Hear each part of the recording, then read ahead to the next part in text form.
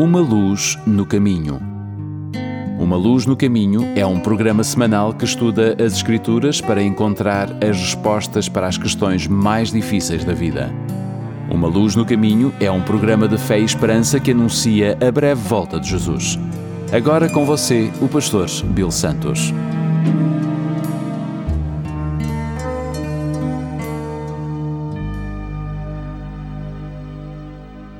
Bem-vindos ao programa Uma Luz no Caminho. O meu nome é Bill Santos. Muito obrigado por estarem conosco. Eu ouvi falar de um homem que foi ao médico porque estava se sentindo absolutamente péssimo. O médico fez um exame cuidadoso, saiu da sala para ver alguns dos resultados e voltou com uma expressão muito sombria no rosto e disse: Senhor, não sei como vou lhe dar esta notícia, mas você está com raiva e você vai morrer muito em breve. O homem calmamente pegou um pedaço de papel e começou a escrever furiosamente.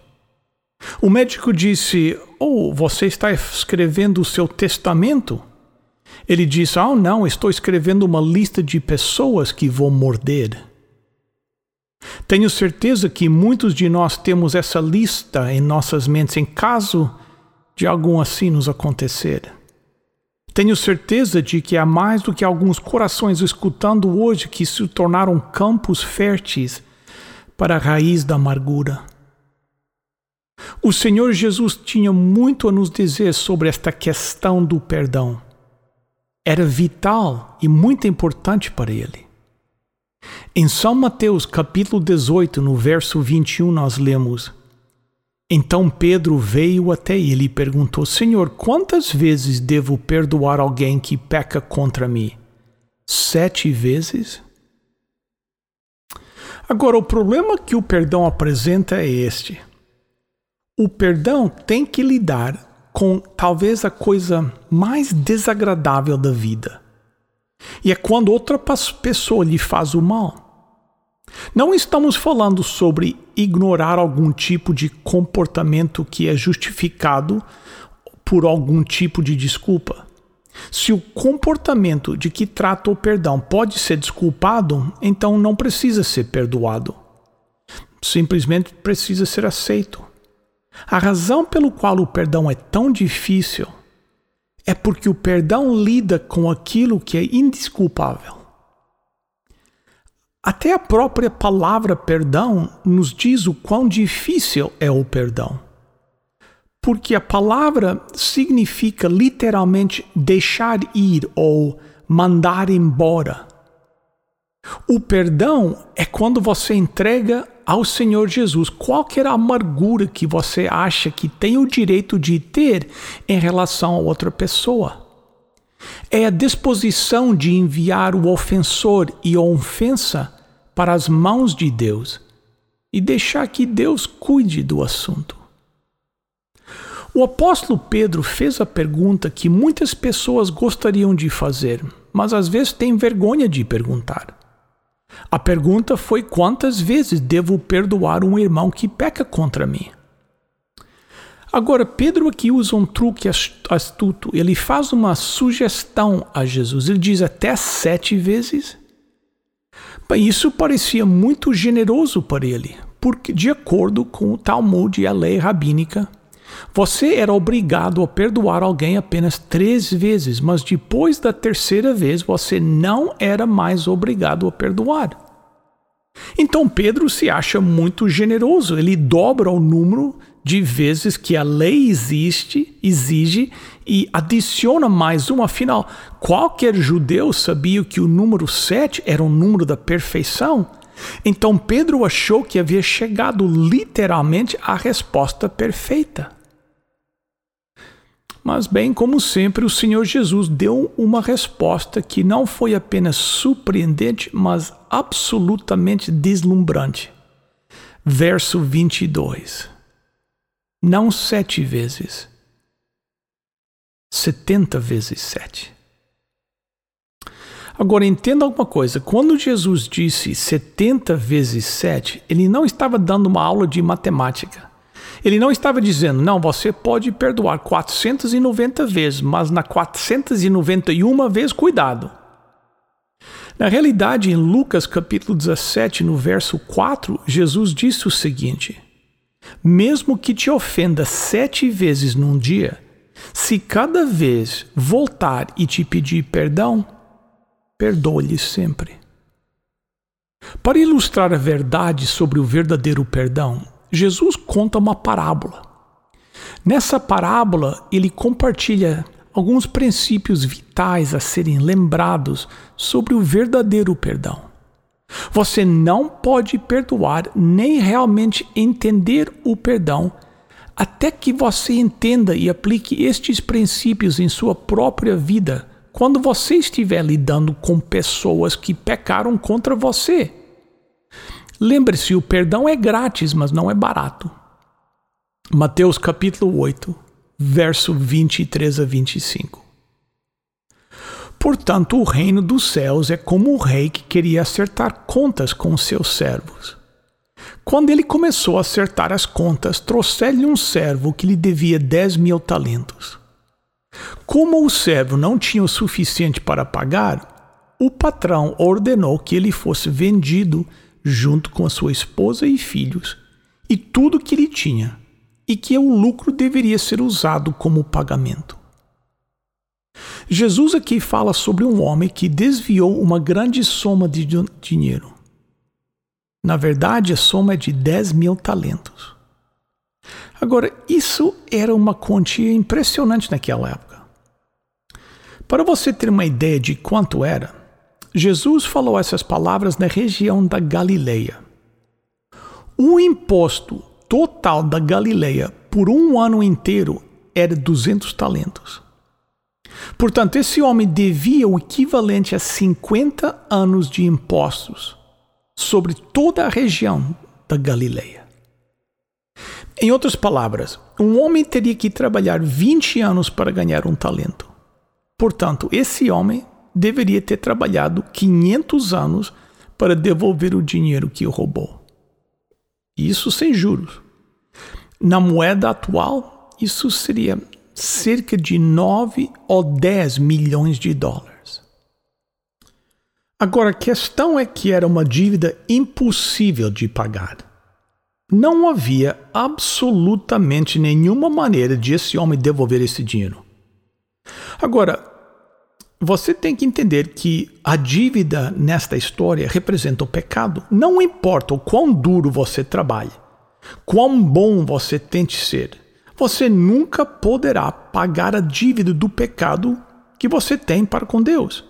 Na verdade, se você pegasse o melhor de cada ser humano que já viveu e transformasse esse melhor em ouro, não haveria ouro suficiente para pagar a dívida do pecado de uma pessoa. É por isso que eu digo que o perdão é gratuito, mas não é barato, porque como você verá, custou muito a este rei perdoar essa dívida. Mateus capítulo 18, começando no verso 26. Mas o servo caiu, ajoelhou-se diante dele e disse: por favor, seja paciente comigo, e eu lhe pagarei de volta. O mestre teve compaixão daquele servo e perdoou a dívida. Agora, isso é o que o rei fez. Ele assumiu essa dívida e a transformou em um empréstimo. Ou seja, ele percebeu que o dinheiro havia sido desviado, mas ele considerou como empréstimo. Então, o que é que ele fez? Ele perdoou o empréstimo. Em outras palavras, ele pegou o que era o roubo, transformou em dívida, depois pegou o que era dívida e transformou em um presente, então pagou o valor total do presente do seu próprio bolso. Você pode ver imediatamente o que aconteceu. O devedor tinha uma dívida que não podia pagar. E o rei pagou uma dívida que ele não tinha. Você sabe que é exatamente isso o que o Senhor Jesus Cristo fez na cruz do Calvário. Quero dizer em termos bem simples, no Calvário, a dívida do pecado que nós tínhamos, que não podíamos pagar, foi totalmente paga por um homem que não devia nada. Ele não perdoou uma parte dos nossos pecados, ele perdoou todos os nossos pecados. 1 São João, capítulo 1, verso 7 diz: o sangue de Jesus Cristo, seu Filho, nos purifica de todo o pecado. O perdão é final, não temporário. O mestre, a história diz, teve compaixão daquele servo e perdoou a dívida. Então o que aconteceu? Bem, a ficha estava limpa, a dívida foi cancelada, o prisioneiro foi libertado, os livros foram fechados. Deixe-me dizer algo sobre o perdão. Perdoaremos e esqueceremos ou esqueceremos de perdoar? Se vamos perdoar alguém, devemos nos comprometer a fazer 3 coisas. 1. Não usar contra essa pessoa no futuro. 2. Não vamos falar com ninguém sobre esse assunto e sobre essa pessoa. E ponto número 3, vamos nos comprometer a não ficar fixado naquilo que aconteceu. O perdão recebido deve se tornar o perdão oferecido. Mateus capítulo 18, começando no verso 28. Mas aquele mesmo servo saiu e encontrou um dos seus conservos que lhe devia 100 denários. Ele impôs as mãos sobre ele e o segurou pelo pescoço, dizendo: pague-me o que me deve. Então seu conservo prostrou-se aos seus pés e suplicou-lhe, dizendo: tem paciência comigo e lhe pagarei tudo. Mas ele não quis e foi jogá-lo na prisão até que pagasse a dívida. Quando os seus conservos viram o que estava acontecendo, ficaram muito tristes e foram contar ao seu senhor tudo o que havia acontecido.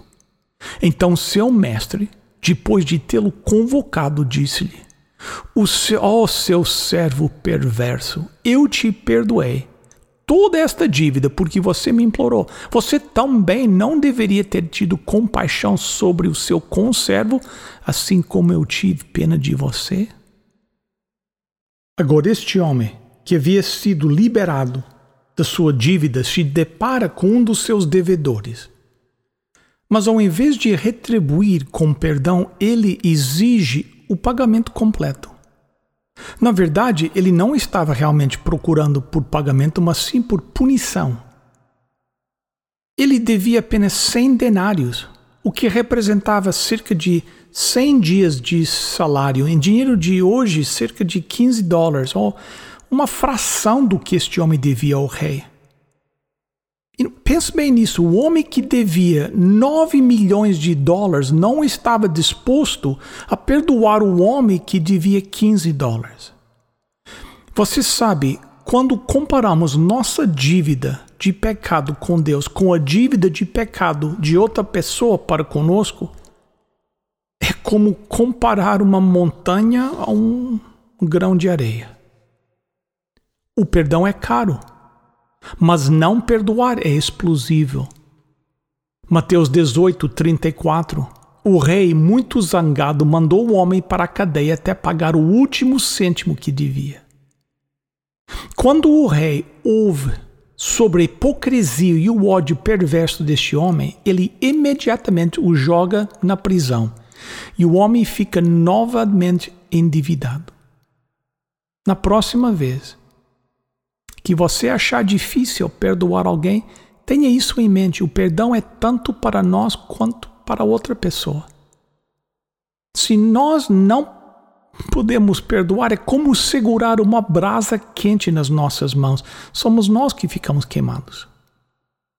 Um espírito que não perdoa é a marca de um espírito não perdoado, que é, portanto, a marca de um espírito imperdoável. Mateus 18, 35. O mesmo fará o meu Pai Celestial convosco se cada um não perdoar de coração o seu irmão.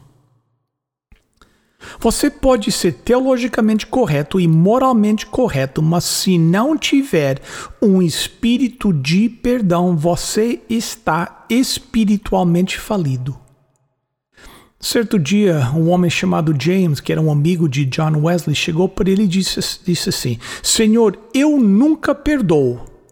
Então John Wesley respondeu ao seu amigo: então, Senhor, espero que você nunca peque. Rusty Woomer foi executado na cadeira elétrica na Carolina do Sul em 1991. Ele tinha sido condenado à morte pelo estupro brutal e assassinato de uma jovem chamada Della Sellers. Enquanto estava na prisão, Rusty Woomer encontrou o Senhor Jesus Cristo e o aceitou como seu Salvador. E Jesus o perdoou totalmente por seus pecados. Mas faltava uma última peça para Rusty. Ele queria que o irmão de Della o perdoasse, porque ele havia pedido perdão. No verão de 1989, colocaram um envelope na entrada de sua cela. Era do irmão mais novo de Della Summer. A carta dizia o seguinte: durante anos odiei você de todo o coração. Eu podia ter estourado seus miolos pelo que você fez à minha irmã. Só me arrependi de você estar na prisão, onde não pude chegar até você. Mas eu mesmo passei um tempo na prisão. 56 vezes diferentes ao longo dos anos. Eu me senti um fracasso, mas então me tornei um cristão.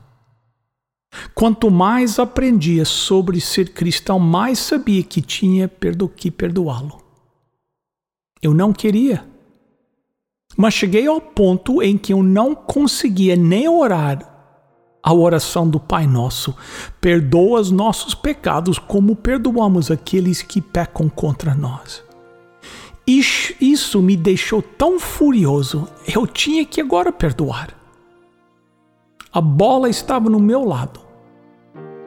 Orei sobre isso e Deus fez um milagre em meu coração. Eu perdoo você. Somos irmãos em Cristo. Eu te amo. Amigo, só existe uma maneira de se tornar uma pessoa que perdoa. E essa maneira é se tornar uma pessoa perdoada.